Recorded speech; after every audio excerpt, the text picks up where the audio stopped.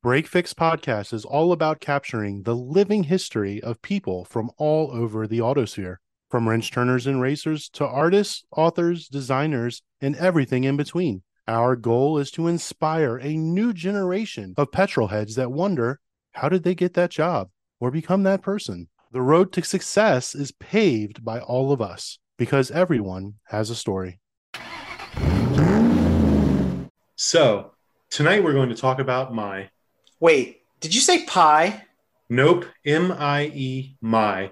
Middleton Innovative Education, a new startup in the world of education looking to revolutionize the way we teach and engage students in science, technology, engineering, and math, also known as STEM. And I see that we have David Middleton, CEO and founder of on Break Fix with us tonight to explain how it all works. So welcome to the show, David. You're welcome. Thank you guys for having me. I'm blessed to be here. We were very grateful to have one of our previous guests who's been on 2 episodes now of Break Fix, Phil Engels, introduce us virtually and brought to our attention the idea of My. So first question is always, let's talk about the origin story. Let's talk about the mission. Tell us what My is all about and how it got started. Sure. So we had other names, and then somebody who was kind of counseling us, he said, how about using your initials and making a company? So it's Middleton Innovative Education, My like pie. And the way the mission got started is I'm by background automotive engineer. I had been working abroad many years, not only development, but in motorsports. And I got to a point where I'm looking around the paddocks, I'm looking around a lot of the meetings I'm in, and I'm wondering, where are all the Americans? And it started to bother me. And I talked to my wife, I always wanted to give back. So what I started doing when I was abroad is I started actually reaching out to military families and bringing them out to the track that I was at. I used to be a race engineer at the Nürburgring. So I would bring out military families out there and tell them, hey, I don't know how long I'm going to be doing this, but bring your son, bring your daughter, experience the paddock. And they were having good times. And then I started talking to my wife more in depth about, well, what's the future when we either transition back to the States or what's the next step? So we talked about it some more. And then I reached out to a lot of my friends. I'm originally from New York City. And I have a lot of friends who were either born in the Dominican Republic or in the Caribbean. And they're all car guys, but I'm the only one who went on to be an engineer. And I was asking them, what's the disconnect? They told me, well, you're fortunate. You had 2 parents who were in education. They told you can do whatever you want to do. They were like, our parents told us survive. So, and they said, and nobody ever told us we could do this. They said, you were the crazy guy reading magazines, telling us you were going to do these things. And what really hit me was one of my friend's brothers. He told me, he said, Dave, you got to understand, you're like the hope of the block. He said, every time you're sending us pictures of the Nürburgring and videos and all this, you're giving hope to us. And I thought to myself, well, something has to change. I said, well, what's going on in industry right now? And I feel that there's a lot of young people who really love cars, but there's a disconnect of how to turn that love into an actual career. And America needs great engineers. We need great mechanics. We need great technicians. Using the knowledge I have, but also the fact that I started doing not only racing, but sim racing, I said, how can I combine this in a meaningful way? And I think some of the problem with a lot of STEM programs is they give these kids good exercises and things like that, but it doesn't sink in. So I thought long and hard about how do I combine STEM, education, motorsports, that love into a meaningful program. All I got to say right now is wow. And we got a lot of stuff to unpack. So before we dive a little deeper into mine, I can see it on Brad's face right now. We got to talk about this automotive engineer and the Nürburgring because my eyes are as big as my head right now. Automotive engineering, did you start with let's say at Ford Aerospace, which was like where everybody went to in my generation, or somewhere else? Were you fortunate and went the way of, McLaren through BAE or something like that? And how did you end up at the Nürburgring? So let's unfold that a little bit. I went a totally opposite route than anybody else. I went to a really good school, studied physics. I told my advisor that I wanted to do research and development of engines. And this came from a love I've had of Porsche since 9 years old. I saw a commercial, stuck with me. I told my dad, hey, I want you to teach me how to drive manual because one day I'm going to own a Porsche. And he kind of stared at me because, my parents are educators and no one really had a Porsche around. And he said, okay. And he said, all right, this is going to pass. But I kept bugging him. So he started teaching me how to drive. And then I asked how to drive manual. But this love of cars was basically self-inflicted. I'm reading everything. I'm chasing things down. My parents didn't know what to do exactly. So they put me in every engineering program, summer program. I did 3 years at Cornell during high school. Wow. Yeah. And I did all these programs, and it led to me going to a very good university and studying physics. Well, I finished my physics degree, and I'm no closer to the automotive industry. My wonderful advisor didn't tell me that, right? He said, oh, you get a degree in physics. And trust me, I suffered getting through physics. But I was like, well, what do I do now? So I call up Audi and BMW and Porsche. And back in those days, you had to fight to get somebody on the phone. And they said, what do you want to do, young man? I said, well, I want to do research and development of engines for your company. And they said, in America? I said, well, if that's not possible, where? They said, Germany. They said, if you want to do that, you got to go to Germany. And I said, all right, I will. And I don't think anybody believed me, like I got a lot of pauses on the phone, like, okay. Well, long story short, I start working for a startup. I'm no closer to the industry. And I just, from one day to the next, I come out of a meeting and I tell somebody, I'm done. I was like, that's it. I'm getting up and I'm moving to Germany. Within 2 months, I sold everything I had. I took the little money I had and I got up and I moved to the Frankfurt Mainz area. What I did for the next few months is I went to every single car show. I went to the International Auto Show of Frankfurt. I met with people such as AC Schnitzer and Brabus, and I was very fortunate. I hustled really hard, but it got to a point where people were saying, hey, well, you're very well educated, but you do not know what it takes to work in Germany. That was a shock, right? Because I paid a lot of money for this great education. And here I am. My education doesn't really mean anything to them because they've got their own universities. They got their own ways of doing stuff. And I remember talking to the AC Schnitzer guys, and they said, do you realize how many engineers we have on staff? He said, we're such a small team, man. Like, my team is 6, and you want to be here? And I said, yes, I do. I want to be there. And they were kind of taken aback at this brash American, and not so much that I was brash, but for the point of they didn't find a lot of Americans who would come over with this attitude of, I'm going to get in, I'm going to be here, I want to learn from you. Persistence. Persistence, yeah. So that was refreshing. So they pointed me in some directions. It got to a point where I had to take on other jobs to make sure I stayed alive. Of what I knew about Germans and started learning the language, I said, all right, if I'm trying to get in here and study some more, if I don't have 1s and 2s, which is a German A and B, then I'm going to sit down HR department and they're going to say to me, Herr Middleton, I see that you want to work for Porsche, but you did not get 1s and 2s, Like, why? If you really want to be here, why did you not do well enough? And to an American, we're like, well, look, I'm self-supported. I had to learn the language. There's a lot of things I had to go through. But to a German, it's a numbers game. It's like, well, if you really want it, you will get it. So I said, let me be smart here. I found a good program in South Carolina connected to BMW. I got in and I got another degree. Wow. And yeah, my parents were like, what is this guy thinking about? Well, while I was doing that, I had an internship or I got a call from a good advisor this time.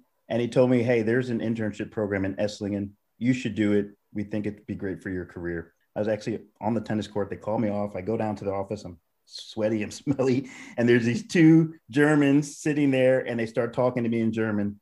And they were surprised at how good my German was. And the guy answers me and says, hey, look, you're someone we want for this program because we can't find Americans who go over and want to do this program. Without going into too much detail, I do this program, and the things that I did in this program, I got to go on Mercedes test track. I got to go to Audi's factory where they make the R8. I got to go to Weissach and get on the test track. A lot of students were able to do this too, but we had some American guys and they like overslept some of these events. And I tried to explain to them, I said, you could buy 10 cup cars and you may never, ever get to Weissach. Like, you don't understand. Like, that's something special, man. You need to appreciate it. But I was totally locked in. I finished my schooling. I made the right connections. I started applying for OEMs, Porsche, Mercedes, BMW, and I knew a couple of Germans in America, and they said, well, have you considered Bosch? And I said, yeah, a little bit. So I said, no, not the big sister company. There's a daughter company, Bosch Engineering. They do ECU development. They do engine development. That's where the motorsports department is. And after several interviews and fighting to knock the door in a little bit and some connections, I became an engineer there. Wow. So that's how I got to Germany.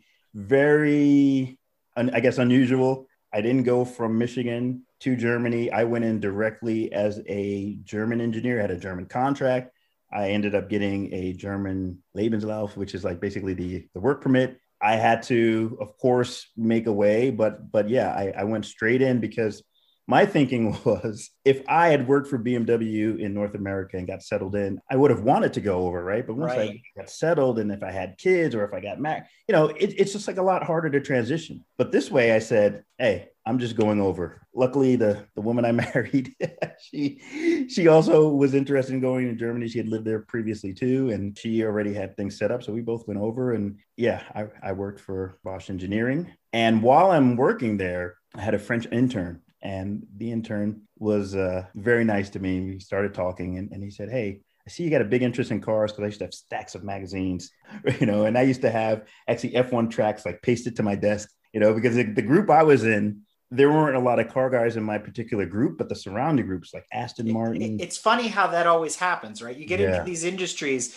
that are making products for, let's say, a consumer group like us, petrol heads, and they have no love towards what it is that they're doing. And I mean that in a philosophical way, not necessarily. They probably nerd out on what they do and they love it, but it's like, yeah, I'm not a car guy, but I do car things. I know a lot of people like that. I'm like, my mind, I'm like, this does not compute. This does not make any sense at all. Do what you love, right? But I guess we're not always able to do exactly that, but it sounds like you are. So please continue. Yeah, it kind of blew my mind because the surrounding groups, I worked for JLR. And the surrounding groups, the Ferrari group, the Aston Martin group, the McLaren group, the Porsche group. I mean, these guys are like petrol heads, right? And I'll give you an example. Well, we developed the 918 with Porsche, and they brought out the 918, I think about a year before it launched. And it was just sitting out there. Man, my eyes were as big as saucers because we had to walk past the canteen and sitting there, and Porsche execs were there. So I go into my group, I'm like, man, 918 is there. Like, let's go see it. And a couple of guys are like, they like shrug their shoulders. Blasphemers.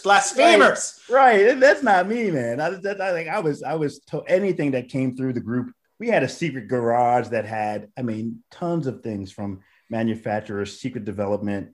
We had Bugattis that were torn apart. Like it was basically everything I would ever dreamed of at a company. But I have this French engineer and he goes, why aren't you in the karting group? And I was like, I didn't even know it existed. Come out. So I came out and I was thinking to myself, all right, I should be okay. I know how to drive. Well, I learned very quickly I didn't know how to drive because these guys have been doing it and girls have been doing it since 10, 11, 12. And through that, I stayed and I fought with them. And when I started the karting group, I think I was outside of the top 60. By the time I finished, I was within the top 15. And from there, I made connections. And then people were like, hey, we do track days. Started doing track days. Hey, we go to the Nürburgring. Started visiting the Nürburgring. And when I got to the Nürburgring, I knew of the Nürburgring, but I didn't really know the Nürburgring, as you guys can attest to. I knew of it, but I get there and the atmosphere is just, there's nothing like that on the planet, especially if you're a motorsports person. So I said, all right, I want some experience. So I started walking up down the garage and saying, hey, in German, of course, I'm an engineer. I work for Bosch and I want to leverage whatever little I know and be a race engineer. A lot of the teams were shocked that I spoke German because they asked me in German, where are you from? And I'd say USA. And they'd be like, what? Like, you're not from Cameroon? You're not from Nigeria? Like, no, I'm from the USA. We can actually speak other languages. But I eventually got in with a team. And that started my motorsports career. And that was an eye-opener. I did 3 years in the VLN series. I did 3 years as a race engineer for the 24 Hours. Wow. And that led to other stuff. I attended 24 Hours of Spa. I attended Le Mans. I got to know a guy. He was the director of composites for Porsche LMP1.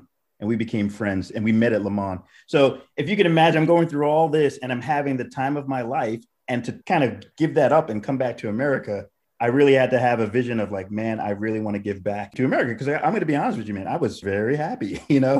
Like a weekend, somebody could call me and say, hey, come down to Imola.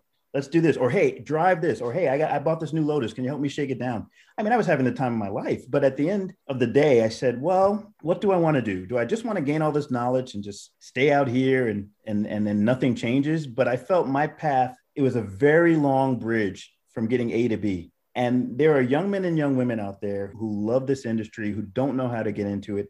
And I wanted to change that. From the knowledge I've learned, from the contacts I've made, I want to make sure that their path is not so long and they can say, well, look, I love this. This is what I want to do. How do I do this? I live in Georgia. Lanier Technical is near, and they've got a great motorsports program from what I've heard. Well, I've met so many kids here who don't even know that exists. What's the disconnect? What's the problem? How can I solve it? Working over there and being over there, that led to the Nürburgring, which just led to a baptism in motorsports that I cannot explain. And it was tough. And the team spoke 90% German.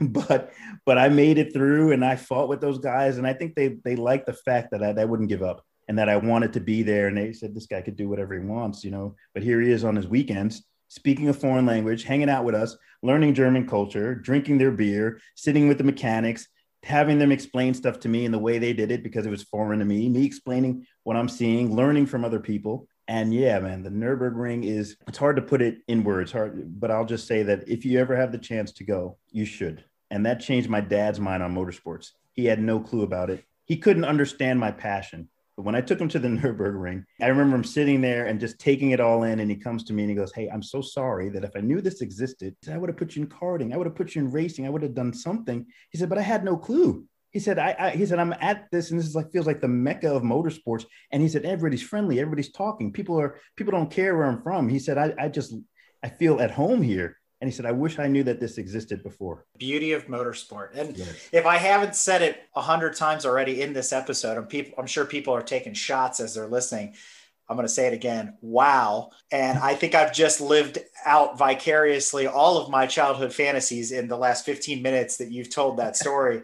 Absolutely amazing. I mean, absolutely astounding, the things you talk about. So I got to ask some questions. I think Brad's got a couple as well. So let's rewind a little bit and go back, because you said one day I'm going to drive a Porsche, or I'm going to own a Porsche. So what was the first car you drove, or first car you had? Was it stateside? And what did you get when you went to Germany? Let's start there before I continue kind of pulling this thread a little bit. Sure. The first car I had was I think it was a 1986 or 1985 Volkswagen GTI. Mark II, baby. All right. Everybody starts with a Volkswagen. I don't know how that happens on this show. It just does, If you want to hear kind of a crazy story, there were some upperclassmen, and they had this car. It wasn't getting used. They passed it down to a freshman named, I'll never forget, Dennis. Dennis didn't use this car. It sat there for a year, and I kept saying, Dennis, sell me the car. Dennis, sell me the car. Well, he finally sells it to me for $1, right? I go to the car, and it's got a club on it. And I said, Dennis, where's the key? He didn't know. Now, mind you, we're in college. We're not wealthy. And then I call a locksmith. The guy tells me it was going to be, 150, 200 to get the club off. We end up stealing liquid nitrogen. And freezing it off. Out of the science lab and freezing it late at night, covering the steering wheel with a towel, because someone suggested sawing the steering wheel. I said, heck no. So we stole liquid nitrogen. So if anybody was missing liquid nitrogen back then, I'm sorry. We froze the lock, we broke it, and we got it off.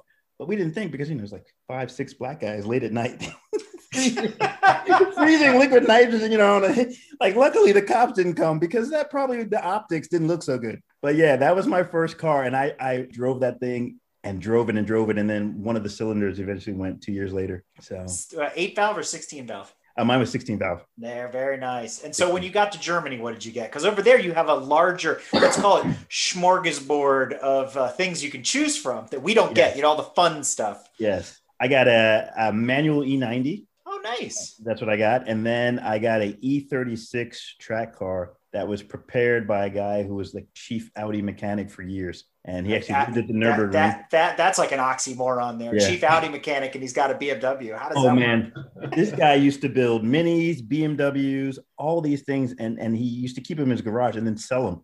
Within a month, he'd sell them. So that was my first track car, the E36. Did you end up with a Porsche? I did. Was there a first one, or is there only one? There's only been one, but the second one's going to be coming soon, hopefully. 997 Gen 2, 2011, white. I actually got PDK, but I left foot braked the whole time and drove it like a Formula One car. So. Excellent. My last question before we transition and continue talking about what you're doing now and giving back to the motorsport community is, since you're on the ring so often, did you get to meet or interact with Sabine Schmidt? You just stole my question. So we inquiring minds want to know, though. Yeah. Fricadelli was maybe 15, 16 garages away from us. I did meet her. I used to go in and out of her garage a lot. And then RSR, if you ever heard of RSR Nürburgring, well, they run a lot of drivers. So I got to know their drivers. They know Sabine. So we'd be at stuff and we'd cross paths. So I didn't have like a deep conversation with her, but she definitely knew who I was. I was always hanging out in the garage. And there's actually an American over there who I think still does the VLN series named John, who was driving Porsches at one time. And Sabine was his driver for a couple of the VLNs. So yes, nice. I did. Never got her to take me out on the ring. That would have been awesome. I know, right? But she would have only done it in a Ford Transit van, though, you know? Hey, whatever. It could be a shopping cart, you know? It's always fun. Speaking transit vans, do you ever take the ring taxi? I have not. Are they as nuts as they look on the videos? They are. Yes, they are. They absolutely are. All right. So let's get serious for a moment. So getting involved, why don't you tell us about the My program? Yeah, how you developed it. I started sim racing about 10, 11 years ago, introduced by all these crazy French guys. They invited me over to their house, and every single one of them had a simulator, you know, the foldable play seat with a Logitech. And they asked me if I had one. Or they're like, do you sim? Do you play racing games? I said, yeah, I play Gran Turismo. And they're like, what do you use? I said, my controller. And they kind of laughed me, you know, out of the room. And they were like, why don't you have a simulator? And I was like, I don't even really know what one of those are. I sat down and I was amazed. I was like, this is real driving. Like, this is unbelievable. Well, it didn't take long before I told my wife, like, hey, I would like to buy a simulator. I actually stepped up. I didn't get Logitech. I actually went to Thrustmaster. And back then, Thrustmaster was quite expensive. But I started simming, and because I wanted to be better than them, or I wanted to be comparable. And a lot of these guys were like really super quick, you know, for being engineers. They're quite quick. And some of them even did amateur racing. So I got the simulator, and the more I'm driving it, the more I saw that there's applications to it. I would get people who say, I don't know how to set up a car. How do I do that? I'm in sim, or I don't know what the this Brad's right pointing here at himself. Yeah. Or what effect does ride height have? How do I find the rear wing angle, and how does that affect the tire temperatures?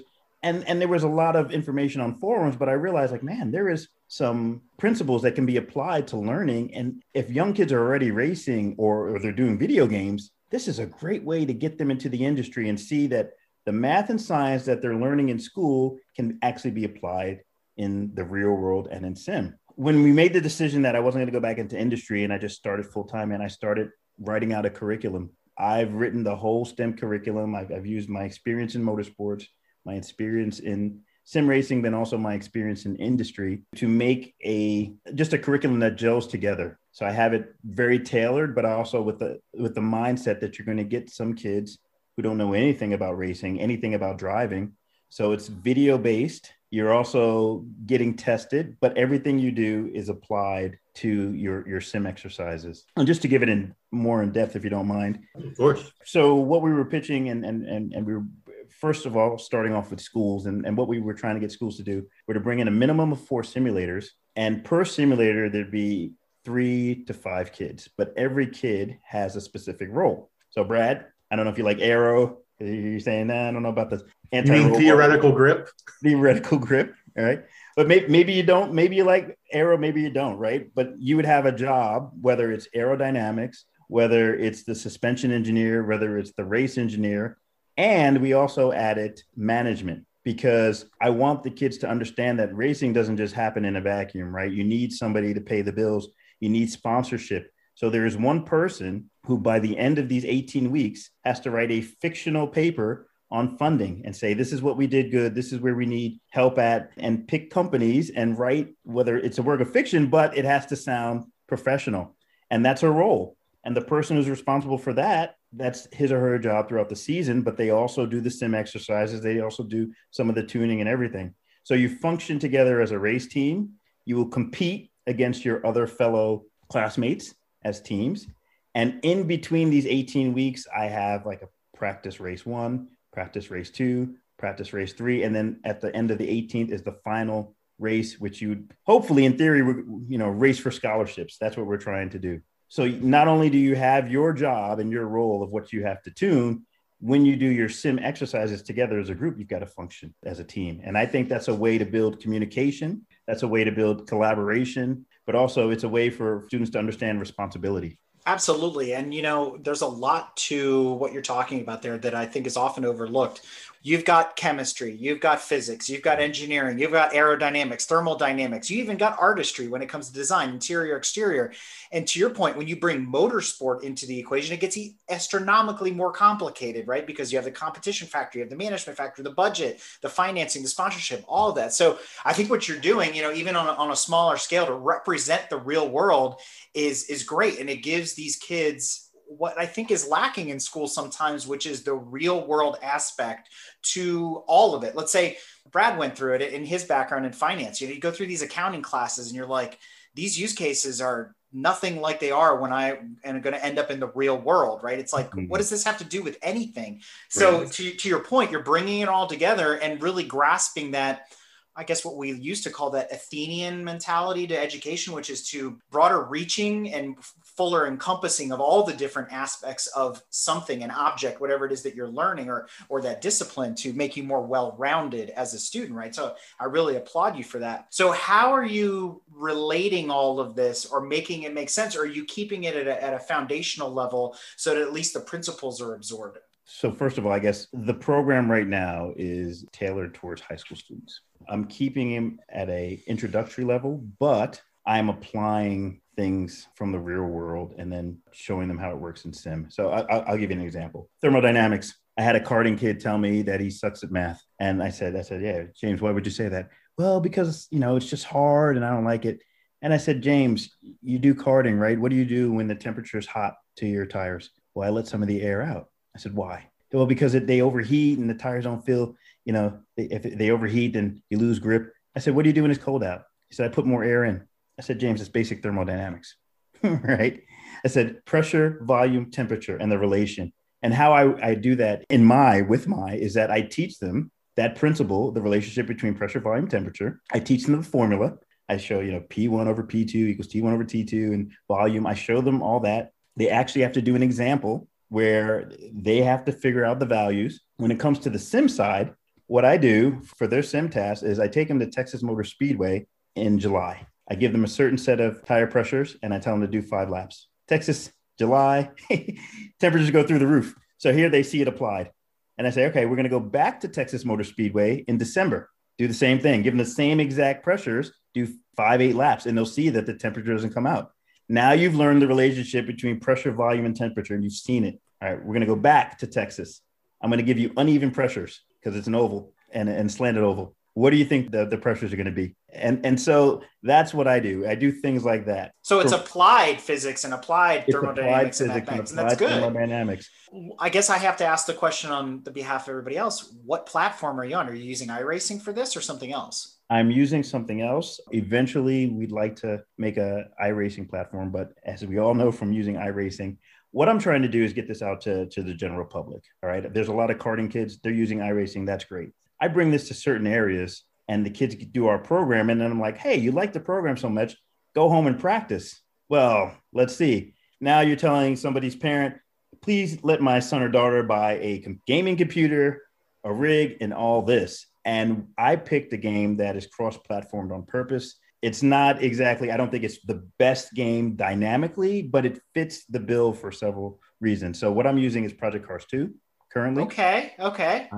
And what I like about Project Cars 2, well, it's on PC, Xbox, PlayStation. Right now, the price is very cheap. You're doing it in school. You already got a PlayStation or Xbox at home. I can convince your parents to buy a $100 wheel. You put it on your desk, plug it into your PlayStation, go practice. And I can't do that with iRacing. The other thing I like about Project Cars 2 is that the graphic user interface is easier to understand than iRacing. No offense, iRacing, but yeah, I wish that would change. Another thing, weather. In the real world, all right, I was at VIR over the weekend. We had a half dry, half wet session. I can't really do that in iRacing. So I had to find a platform that could do all these things. And what I'm trying to do with the program is not just have 1 year. I'm trying to have 4 years consecutively. And every year you're going to do a different challenge. Year 1, we may do GT4. Year 2, maybe GT3 with a weather change. Year 3 might be Indy or LMP1. But year 4, I'm saving for Formula 1 because I want kids to come back. And what's great about it is if you were the suspension engineer and you don't like it, hey, it's not for me. I want to be the guy who's the race engineer. I want to do something different, well, you have the option to change every year. But if you love suspensions and you say, hey, I love this, I can't wait to work on a suspension in GT4 to GT3 or LMP1 to GT3, see what the difference is. You can say, I opt to stay in my role. So yeah, that's one of the reasons that I decided to use Project Cars too. But going forward, I am going to have to develop something for iRacing because I have a ton of kart parents and a ton of kart kids asking me. And then also, as you guys know, ACC is really making a big splash. It's also a great game. And Assetto Corsa 2 is coming out soon. So hopefully those guys will get it right. That's the goal. But right now it's Project Cars 2 only. And I think it's just the best balance. So. And I would agree with you because I have used Project Cars 2 and I do like it. I'm one of few in our VRL that does. And, you know, it was available for free for a while there, so it made it even more palatable. The one thing I think is interesting that's the choice you made is if you are a gamer like, you know, Brad and I am, even though he claims he's not, if you look at its lineage, there's like certain families of racing games that they've all kind of stemmed from. So you've got Forza, which was built from the ground up. You've got Gran Turismo that's always been its own thing. iRacing came out or whatever. But then there was this pocket of games that came out of the Simbin lineage, right? Where you had like things like GTR and GTR2 and similar to like Toka and all those all came out of that family tree. And Project Cars is in a similar vein. Now they're owned by Codemasters, right? So it's all part of so that knows bigger. What's going to happen. Yeah, well, I mean, and that's the other big family, right? Is if you're part of the Codemasters Ego engine and all those physics engines that they've developed and all that kind of stuff. What I find interesting about the choice of Project Cars 2 is, yes, it's a little older, but it does have some redeeming features in it. Like you said, variable weather conditions. It also has a race manager feature and race engineer feature in there where you can interact with the race engineer and he'll tell you things about the car as you're driving it. You can do all these changes back and forth. So I think that's kind of cool. I want to get your feelings on Project Cars 3 and why not pursue that, or maybe something like Forza, which has a huge amount of tunability in its physics engine. You're going to get me in trouble with the Project Cars 3 question. I got to ask. I sunk money into it as well. So I did too. You did? I like it. I'm just going to say straight up, I wrote an article, singing its praises. I think it has a lot of potential. They continue to update it. It has been getting better since launch. Full disclaimer. Yeah. Project Cars 3, the way they were developing it, what they promised and what got delivered was kind of a turnoff to me. The fact that tire wear wasn't an option. I had to pick a game where I could feel that there was some longevity. And I just didn't feel that Project 3 matched up to how my program worked. I wanted it to, trust me. I really wanted it to. In fact, we had a contact that we were trying to get Project Cars to come on board, especially that it didn't really sell well in America. And I said, hey, this is a way to get your product out. And the guy was all for it. But the guy who was actually all for it, he ended up leaving the company. As far as Forza, I think it's a matter of I started down the Project Cars 2 road, and I'm also a PlayStation guy. So don't hold that against me. That'll do I'm it. a PlayStation guy. I've had PlayStation 2, 3, 4, and getting 5 eventually. Forza I would have to go out and buy an Xbox and all this. I had my PlayStation hanging around here. I had Project Cars 1 on PlayStation. That's one of the reasons. I mean, for many of us, we started with Gran Turismo. I mean, for the younger, some of us started with RC Pro-Am and Rad Racer and pole position and stuff like that. I'm dating myself now. For those of us that started with Gran Turismo, it's the godfather of a lot of these. But on the same token, I can't wait 10 years for the next version of Gran Turismo to come out. Now, with Forza 8, Forza Motorsport being delayed yet again, I'm like, whatever. I'm not rushing to get a Series X either. I think it's interesting the choices you made. I understand why, especially having played, and I've played so many racing video games, it's not even funny at this point.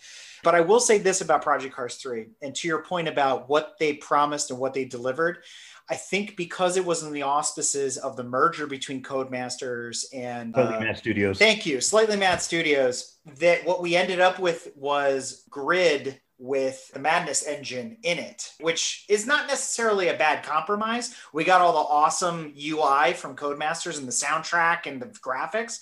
It needs some refinement, that's for sure. But we'll save that for another day. Another thing too is there's very few racing games that are on PC, Xbox, and PlayStation. Project Cars is one of them. Assetto Corsa is the other. That's about it. I mean, I like Gran Turismo. Actually, they do some great things. I don't particularly always love the racing in Gran Turismo, but when you're getting your licenses, how they show you like the video of how to do it and all this.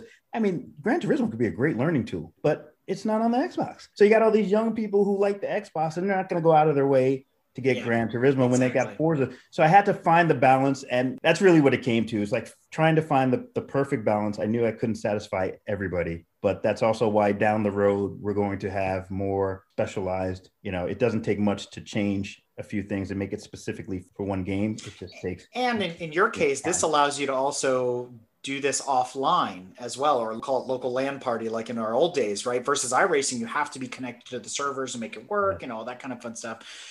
So going back to that episode we did last year with Jericho from Twitch, who some of you may know as Tucker, he's into the gaming world. He's at the front end of Twitch when it was, not as popular it is today and things like that. He's also the host of Amazon's Chasing the Crown, things of that nature. So we had him on and we talked about, simulators and the future and, the difference between the fake and the real, right? That's what we always get into, especially with the racers. I was like, man, this game is so fake.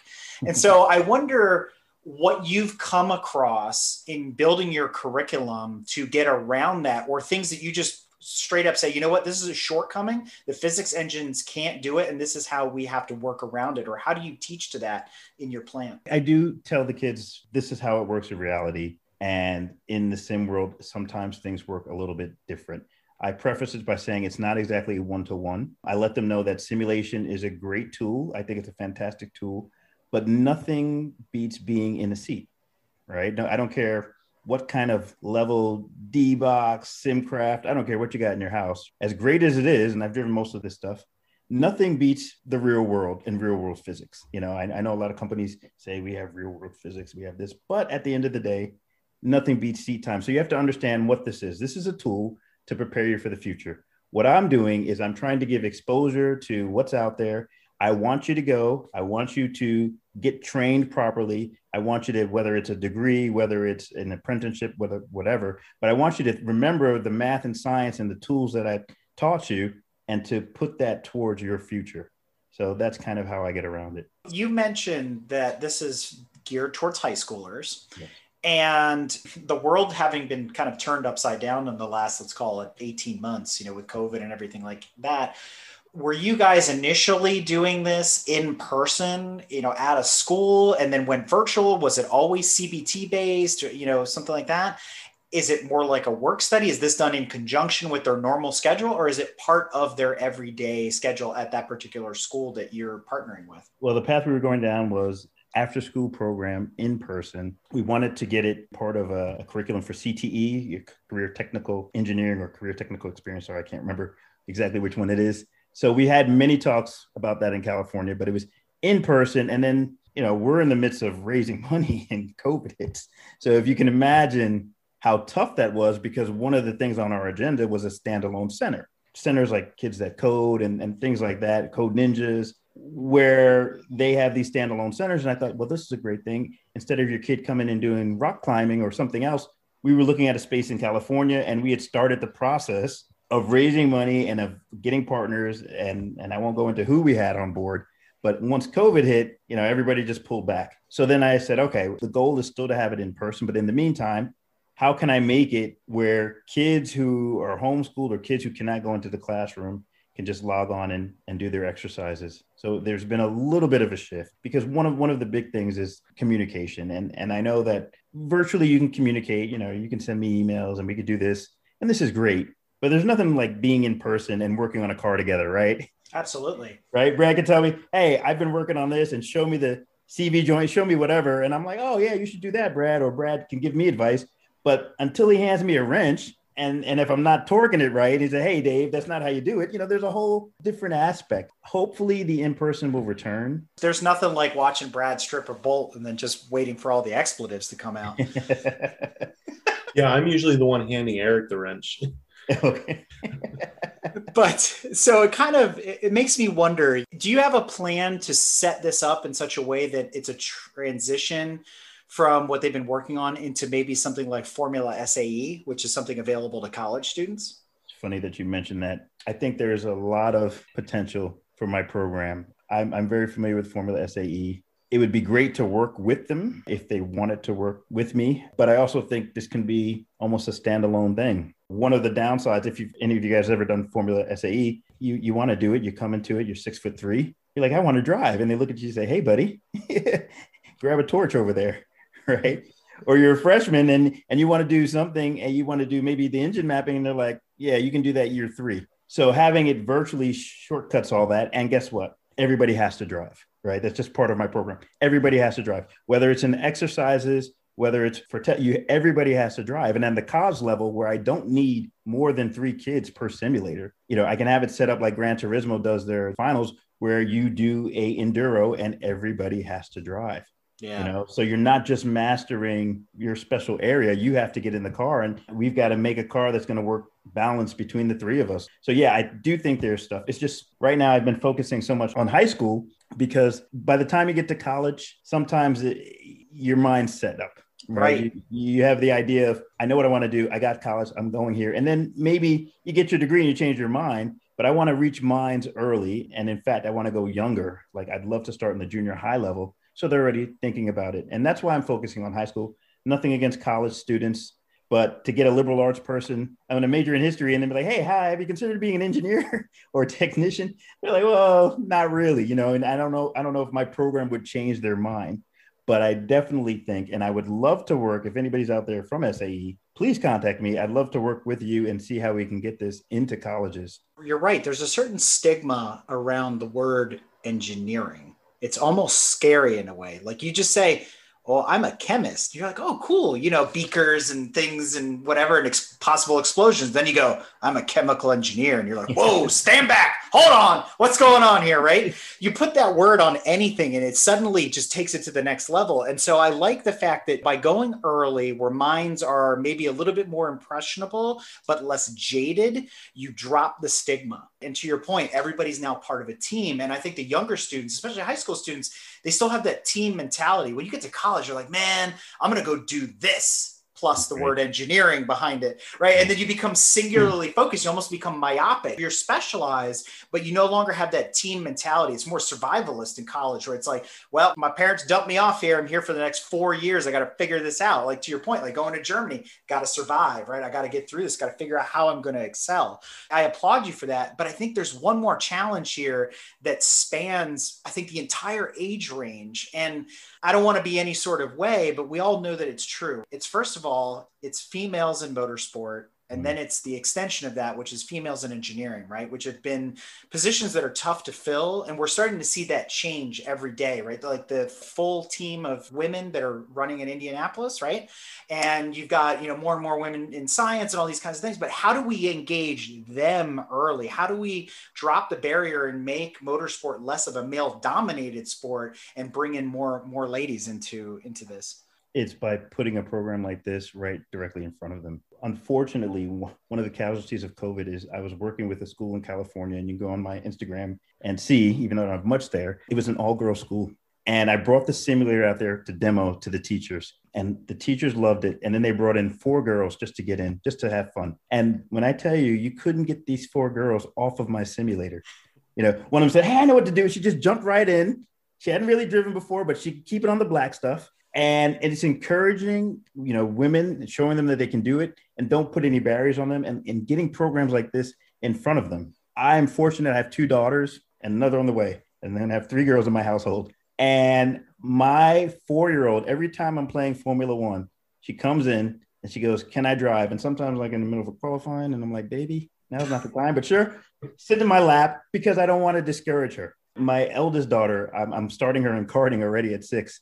And I said, hey, we're practicing on the sim. And she gets on the sim and she tries her best. But what happens is I have neighbors, and I invite my neighbors' kids over because they know what I do. I'm the crazy guy with the helmet and going off the tracks and coming. They know exactly what I do. And they have kids. And one of my neighbors has a son and daughter. I invited them both over. They did it a couple of times. Then the son only came over. And I said, hey, where's your daughter? Well, we don't know. I said, did she like it? Yeah, she liked it. I said, so bring her over. Well, we'll see if he likes it first. And yeah, that's the wrong move. And I keep saying, no, bring your daughter over. My daughters love seeing her here. She's a little bit older than my kids. I said, my daughters also like to get on and see another girl. It's recognition. That's what we gravitate to. It's encouraging them from an early age. It's having programs, not just my program, but having other programs that's showing them karting, that's showing them whether it's wrenching, things like that to get them started at an early age, and tell them look, you can do it. It may be tough. You may be the only one. It may not exactly be what you thought it would be at the beginning, but stay with it. And then when they get older, they will go into careers. So I think it's on us, and I mean the general public, to encourage them. I've had girls say, hey, I can't be an engineer because I'm bad at math. I'm like, well, what'd you get in math? A's and B's. I'm like, what? What do you mean you can't be an engineer? Well, that's just not for me. I'm like, and I don't know where they get this from. I make sure that in my household, and I make sure that when I go and talk, that I tell people this is absolutely for young girls too. I want young girls in this program. I want girls' schools in this program. I want girls to do the after school program with the guys, to have mixed teams, to fight, mix it up. I want them to do that, to understand that, look, this entry to motorsports, there's no barrier. You just have to go do it. It's funny you bring that up because, and I know people are going to cringe because I try not to bring it up too often, but I'm going to say it again. World Rally, right? I grew up in the Group B era. And for me, women in motorsport back then, it wasn't uncommon because there were a lot of women rally drivers. I mean, one of the fastest ladies on the planet, they used to call her Michelle Mouton, right? And her co-driver, Fabrizia Pons, she went on to do rally later in Dakar and a bunch of other stuff. I mean, they're famous. And even at the same time in Trans Am, you had Lynn St. James running with Willie T. Ribbs and Hurley Haywood and all them. So because I ran in those circles, it was like, there were definitely more men, but it wasn't uncommon to see women. But I'm like, how did it not catch on, especially since the 80s when, motorsport was so much more accessible than it is today? Like, I just don't get it. And to add on to that point, since you spent so much time in Germany and the US, do you feel it's a domestic problem to the US, or is it a worldwide, like a global problem? Yeah, that's tricky because I knew somebody who raced in ETCC, particular female. Man, she was good. She was fat. I learned a lot from her. First of all, she was a great engineer. She could just flat out drive. From one year to the next, sponsors just backed out. She should have went from ETCC to WTCC. There were people who were less talented. And I don't know, because, in Europe, they don't frown against female drivers. But at the same time, if you don't have the right team behind you, if you don't have the right PR person, sometimes it seems like there are some women who get promoted who shouldn't be there. And there are some women who should be there and they don't get promoted. It's very hard to say. I think domestically, sometimes the mindset is that this isn't for girls. Like, oh, you're a girl? Well, go play women's soccer. Go play tennis, go play softball. Like we've got women's sports. Like that's your thing. And I'm like, no, like if they like motorsports, well, don't force them, right? But if they like it, don't shy them away. Still trying to solve the problem myself, to be quite honest with you guys. I talk to a lot of engineers, talk to a lot of drivers. I hear a lot of things, some of it not all positive, but I'm trying to figure this out because I would like to know what's the disconnect, right? If you ask me about African-Americans, well, I can tell you what's the disconnect with at least African-American males, right? I can explain that because that's the side that I was on. But for females, I'm working with people and trying to listen to what's the disconnect. Is it because we make it overly complicated? When cars are complicated, but maybe the barrier is simplifying it. That's what I mean, even for people that they're like, I'm not a car person, I don't get it, right? Going back to my analogy about them being toasters and dishwashers, maybe that's part of it, is we've made it so complicated or seemingly complicated that it turns people away. Maybe. I think also one of the things is you have to have a path, and you have to have a path to get young girls to become, whether it's drivers or engineers or whatever, like something clear, something sustainable, and something not done for PR, right? No offense to anybody out there, but there's a lot of PR stunts, and some women walk away like, what was that? Like, that wasn't even a fair shake. What did I just get involved in? This is all PR. Like, and I'll give you an example. The W Series is great. I like it, right? But personally, I want someone from the W Series to immediately be able to step into Formula 3. And I've heard people say, well, you can't do that because if they get into Formula 3, they get crushed. Well, so what? You keep saying, win the W Series, you get into Formula 3 or you get into Formula 2 or something like that. And then make sure that there's a clear path to success. Now, right. If they're getting crushed, well, then you got to think about who you're filling the W Series with. Don't just fill it with women to fill the grid, fill it with talent. Right? Exactly. When it comes to men and women, there's no shortage of talent on either sides, right? But the problem is sometimes somebody gets a spot more because PR and less of talent. And there's that pressure, unfortunately, for a woman who's going to be a driver. And there's pressure that you're going to have to perform, right? Because you do have men who are going to frown down and say, oh, well, she's just here because, she's a female. So there is that pressure. You're going to have to deal with that pressure to perform. But I do believe there's a lot of women who can definitely not only go in the industry, but be drivers. But you got to get the right ones. Don't fill it because it's a PR stunt. Don't fill these spots because you're just trying to fill the grid. Like, grow the talent. And if the talent isn't there, then you got to go to the grassroots and say, what's the problem? How do we get more women at the grassroots? And you know what excites me about this, David, the most is your kids and my kids, same age. We both got girls, and we're probably going to be standing shoulder to shoulder at a paddock, probably at Road Atlanta, going, look at them go, right? When we're too old to do it, we'll be cheering them on, right? And that's the plan. I mean, at least in my fantasy world, that's how it's going to work. My wife, whatever, but right. I would love to see that happen, right? And I think it takes our generation to make that happen as well. So I think you're really doing the right thing and moving the ball in the right direction. So, I mean, I applaud you for that. Well, thank you. I've been very clear with my girls. I said, look, this is daddy's love, right? I go to the track. You know what I do on the weekends, all the karting.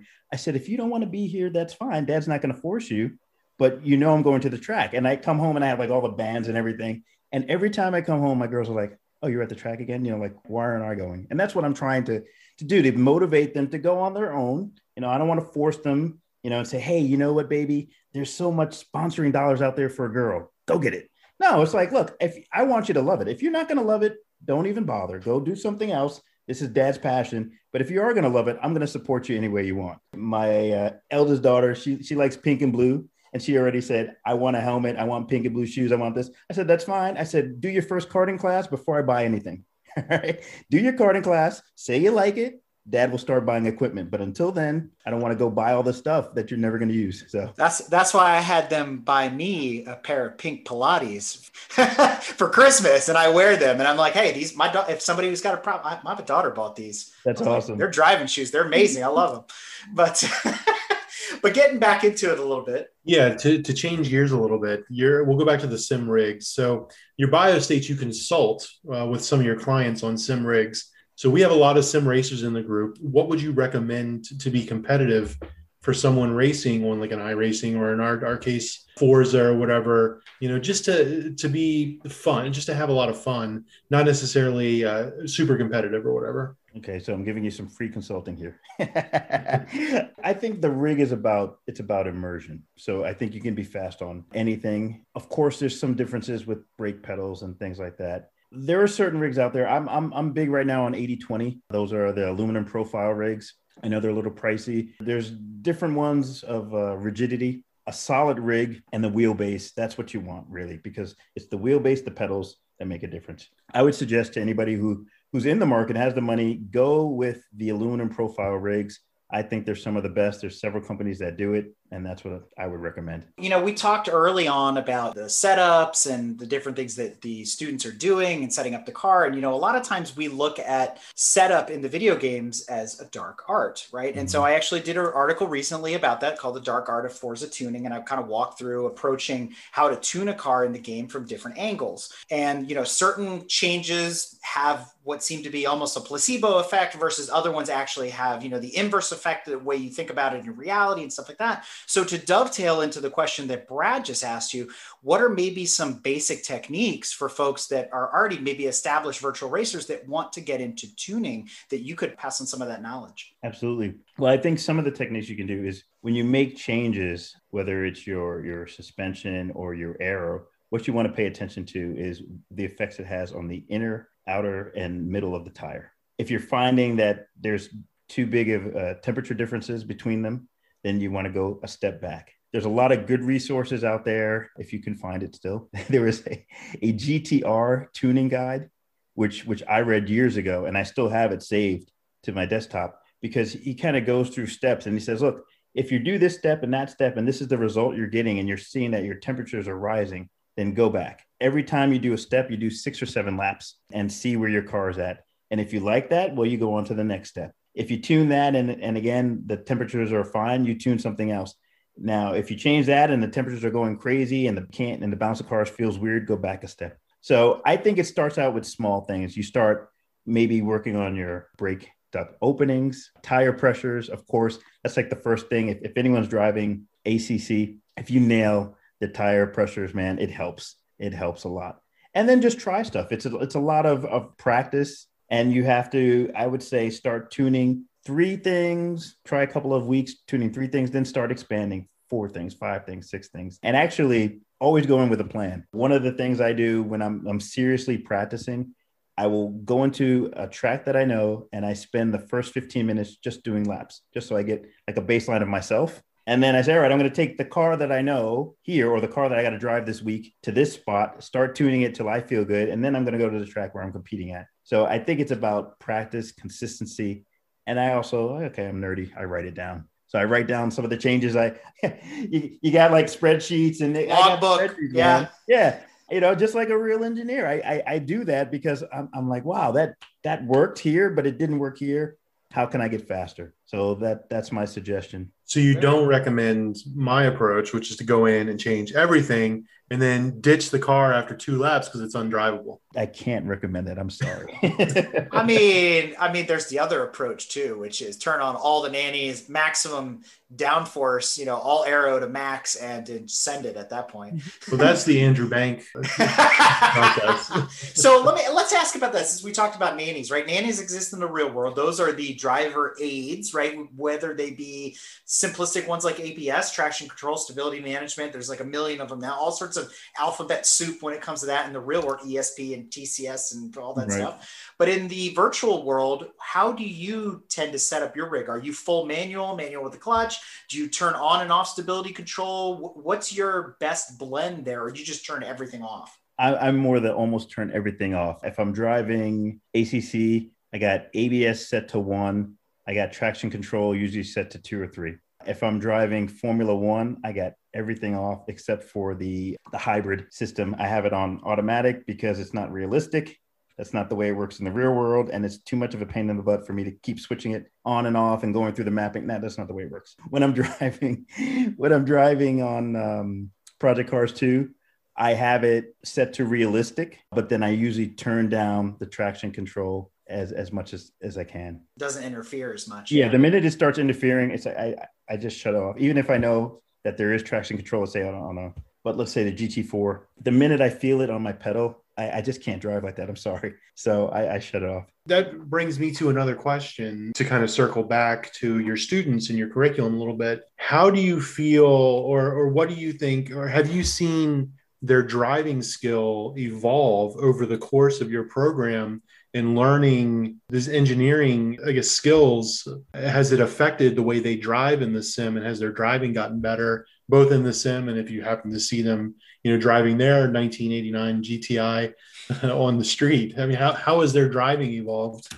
Well, unfortunately, I haven't seen that in a lot of students, again, because of where we were with launching my, right. But I will say that I've done short courses. The driving from when they started in the sim and when they came out weeks later has totally improved because I teach them driving techniques. Some of the kids never knew what a marker board is. I have something on looking ahead, and I show video of in-game footage of it's me driving, but I'm going down and I say, look, here's a marker board, or here's a gap in the fence, here's this, and this is how you brake. Because for them, they're like, oh, the curve's coming, time to get on the brake. They have no idea. It's analog, yeah. Right, it's very analog. So I teach them actual racing and driving techniques. They start applying it because they've got a lap counter and they're like, wait a minute, I'm slower, when I don't pay attention. So now I'm paying attention. Just by kids who've come and visited the house and done laps and laps and laps. And I'm always sitting in the room while they're driving. I'm trying not to talk too much to annoy them. But sometimes I'm like, hey, Jerry, why did you brake there? Oh, I don't know. I said, well, try braking at the 200. Once he gets it down, I'm like, hey, Jerry, try shifting it to 150. Where are you looking? Well, I'm looking right at the marker board. No, once you start braking, look towards the apex. I'm very hands-on. I want them to learn. And I have seen the kids who've been in my house improve. I'm hoping it's going to transition, that when I have high school students and I have several programs, that their parents are going to be like, man, my son or daughter is a much better driver now, and they understand speed. I'm hoping that a lot of these kids will realize this is why you don't speed on the street, because it is so dangerous. And now you understand a little bit of vehicle dynamics. So please don't speed on the street. I'm envisioning some of your students sitting in the car with their parents. Mom, you really shouldn't be driving like that. You missed the apex back there at the curb when you drove past the stop sign. But I got one other question for you. I know Eric wants to jump in here, but have you ever had any beat the teach competitions or anything? Have you ever been beaten by one of your students? Not yet. And yes, we do. In fact, one of the ways to get the word out is I have a Beat the Pro challenge where I was going in schools and bringing the simulator. Did it in California. And luckily, I had one kid who's like, oh, I play Forza. And he was pretty good. And I was like, but I beat him. Like he was like, oh, he's like, okay. He's like, I don't know this game, but I got Forza. And he got on the wheel. And I was like, okay, well, I'm going to have to really drive. And then thank goodness the physics in PC2 is a little more complicated. Yeah. So it's all good. Yeah. He didn't left foot brake. So I had the advantage. I'm sure eventually it's going to happen because kids adapt so quickly, and that's what I want. I want kids to beat me, and I want to be upset about it, but I'm going to be like, hey, tip my hat. Good job, young man, young woman. And that's what I want. I want them to be excited about taking down a pro or taking down an adult. To Brad's point, I found myself many times using the simulators as teaching tools, not only both for the real world HPDE, but also in our VRL, where folks are like, I am just not getting this track. Mm-hmm. And I'll be like, cool, let's get on a multiplayer session. And we'll do lead follow at Watkins Glen, and I will walk you through the track.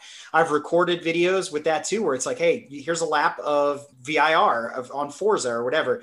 This is how we do it in real life. This is how you should do it in the game. I mean, modify for your driving style. If you'd like to drift every corner, that's up to you.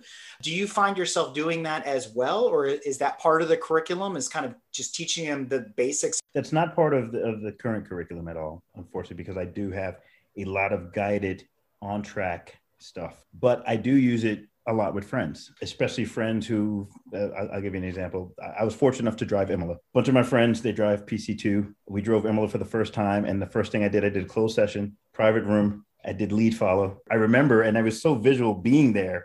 Like I remember the track like it was the back of my hand. In the first session, they followed me and then we did some practice and I'm still like 4 seconds faster. So I had to do it again. But just because, when I went to Imola, I just soaked it in. I was there for a couple of days. I just soaked it in and I love that track. But I do use lead follow. I think it is a powerful tool. I think it's great if you are an up and coming karting kid who does sim, get somebody who could do lead follow with you. I think it's so helpful. So what you're saying is you need some virtual coaches. I got you. I'm do. Picking up what you're putting down. I do.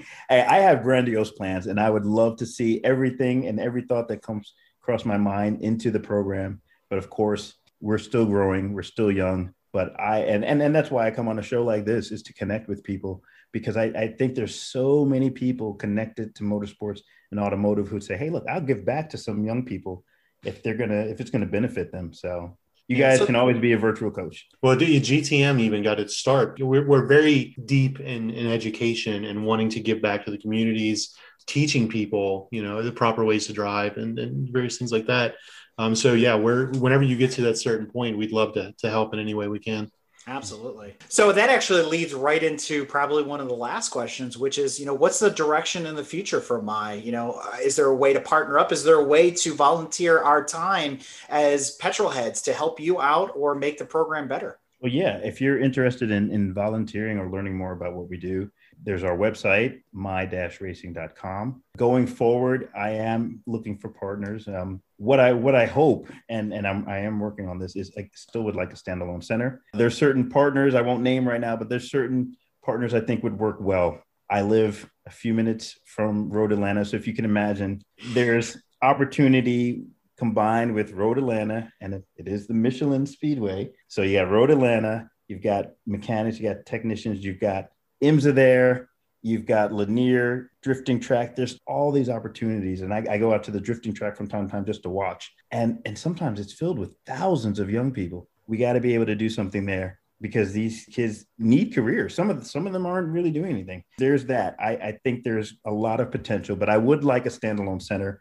I would like a place where people can bring their kids, but I am also going fully virtual in case, you don't want to do in person, that's fine. The other thing I'm doing is, as it is now, it is kind of a team-based thing. I am writing and finishing up the solo aspect of it. So if your son or daughter says, hey, I just want to go through the curriculum myself, I want to do the races by myself, and then maybe jump in for the practice races as a group where other kids are doing the program. And we say, for example, all right, Friday, June 20th will be practice race 1, and then they come meet online. then that aspect is there. So would they be submitting that, let's say, via Twitch? That way you could go back and see it, or jump into their session and watch them live? Are you actually broadcasting the races for the curriculum for the different years that you're doing on a platform like that, where we could tune in as an audience and check out and root you guys on? That would be great. Currently, we're just using our own platform, and we have a standalone app with video capabilities. But broadcasting would be, again, there's nothing short of what I want to do, what I want to accomplish. And that would be great, because I want people to tune in and say, hey, look what these kids are doing. I want my son or daughter to do that. If you need commentators and play-by-play people, we're right there for you. Really? Okay. Oh yeah, we can trash talk with the best of them. It's amazing. You're not going to get David Hobbs quality announcing from us, that's for sure. Hey, that's what we need, though. We need some humor. We need some trash talking. That's turn one chaos right there coming up. Just be prepared. Every single race. The race is not won in turn one, folks. To your point about, seeing all those people in the paddock at Lanier, even at Road Atlanta, it's right in line with why we started GTM, which is to continue to spread motorsports enthusiasm. Because one of the things that people forget is the word sports in motorsport. It is a sport. There is physical activity and exertion and all that. It's not the same as a stick and ball game. Stick and ball games aren't for everybody either, right? I wasn't one of those kids. I was attracted to cars, mechanical things, and whatever. And so motorsport is another avenue to be physically active, to be involved. It is strenuous. It's definitely cardio, right? What you were saying about people being there is, how do we engage them? How do we make them the next generation of motorsports enthusiasts or motorsports participants, and not let our corner of car culture, let's call it that, from dying off? We understand the EV revolution. We know everything that's changing. We're embracing that. We're seeing it in drag racing. We're seeing it in road racing, where EVs are being brought on board. So it's not, the end is nigh. It's a matter of adapting and overcoming to the changes that we're seeing. But we don't just want it to fizzle off and go away, because think about how many tracks there are, just road racing tracks in the US alone. There's over 80 of them, right? That's not counting your circle tracks, your dirt tracks, your rally courses. And then you go worldwide. Motorsport is huge. And it's amazing how small it can be sometimes. And I think you're right on the right track. Exposure. Get them early, get them interested, and realize that it's not just, look at Michael Schumacher or Lewis Hamilton or whatever, these superstars. I could be part of this too. I could be the guy that, we talked about, was it The Gentleman Driver, one of our early episodes, where it's like, I want to learn about the dude who was the tire manager. Like, he had the coolest job, and they interviewed him and were like, can we talk to that guy some more, or whatever. And so there's so many different pieces to this. And I think it's absolutely amazing that you're trying to engage kids at an early age and continue that forward. Well, thank you. And I do tell, a lot of the young men and young women, well, look, we want you to carry this forward, because this is what we love. We understand that things are changing, but you're going to have to develop it. We want you to go in and develop it. We want you to have a love of motorsports and keep that in mind as you're transitioning, whether it's to EV or whatever else is coming down the pipeline. And I think some politicians forget about just how big the motorsports industry is. They forget, because if you just ban all these gasoline cars, there's so many millions, billions of dollars tied in to motorsports, into gentleman racing, into all this. There's so much money. So we want to develop kids who say, hey, we're going to keep this going, but we're going to do it in a way where, of course, we can protect the environment. So for sure. Yeah. Absolutely. And what you do in motorsport often trickles down into your driveway. It takes a couple of years to get there. We've mentioned that before. It's amazing how that trickles down, and it takes a lot of people. Like, to your point earlier, it's not done in a vacuum. It takes a team of people. And motorsport, you look at basketball. Yeah, it's a team of X amount of guys on the court, and the managers and the coaches and all that. But motorsport's even bigger. Like, there's so much more involved. And so there's an opportunity for everybody, male, female, young, old, to be part of that world. And so that's really important. And again, I applaud you guys for doing that. For more information on be sure to check out www.my-racing, and that's MIE-racing.com, or follow them on Instagram and Facebook at MIE.racing. And you can always reach out to David directly via LinkedIn by searching for David L. Middleton, and he'll come up as CEO of My Racing. So a couple different ways to get in contact with My and with David, and we will be sure to stay on top of your guys' progress and be able to help you out as much as we possibly can. So I can't thank you enough for coming on the show. I think think this has been excellent and an amazing opportunity to talk about something new and exciting in the world of motorsport. And I hope this continues to grow and flourish. But yeah, man, just again, it's all about the passion, and it just kind of led to these things. So, and led to me, meeting Phil and connecting me to you guys. So again, thank you so much. Thank you for the time. Thank you for having me. Pleasure. Have a good night.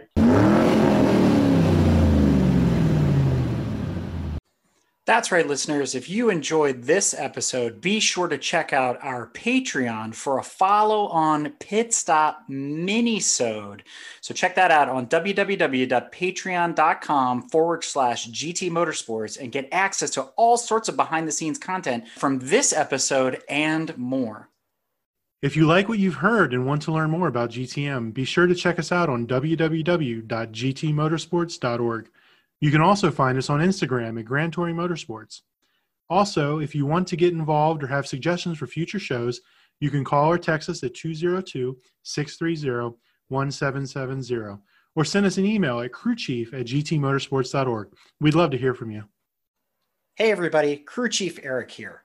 We really hope you enjoyed this episode of Break Fix, and we wanted to remind you that GTM remains a no annual fees organization. And our goal is to continue to bring you quality episodes like this one at no charge. As a loyal listener, please consider subscribing to our Patreon for bonus and behind-the-scenes content, extra goodies, and GTM swag. For as little as $2.50 a month, you can keep our developers, writers, editors, casters, and other volunteers fed on their strict diet of Fig Newtons, gummy bears, and Monster. Consider signing up for Patreon today at www.patreon.com/GT Motorsports. And remember, without fans, supporters, and members like you, none of this would be possible.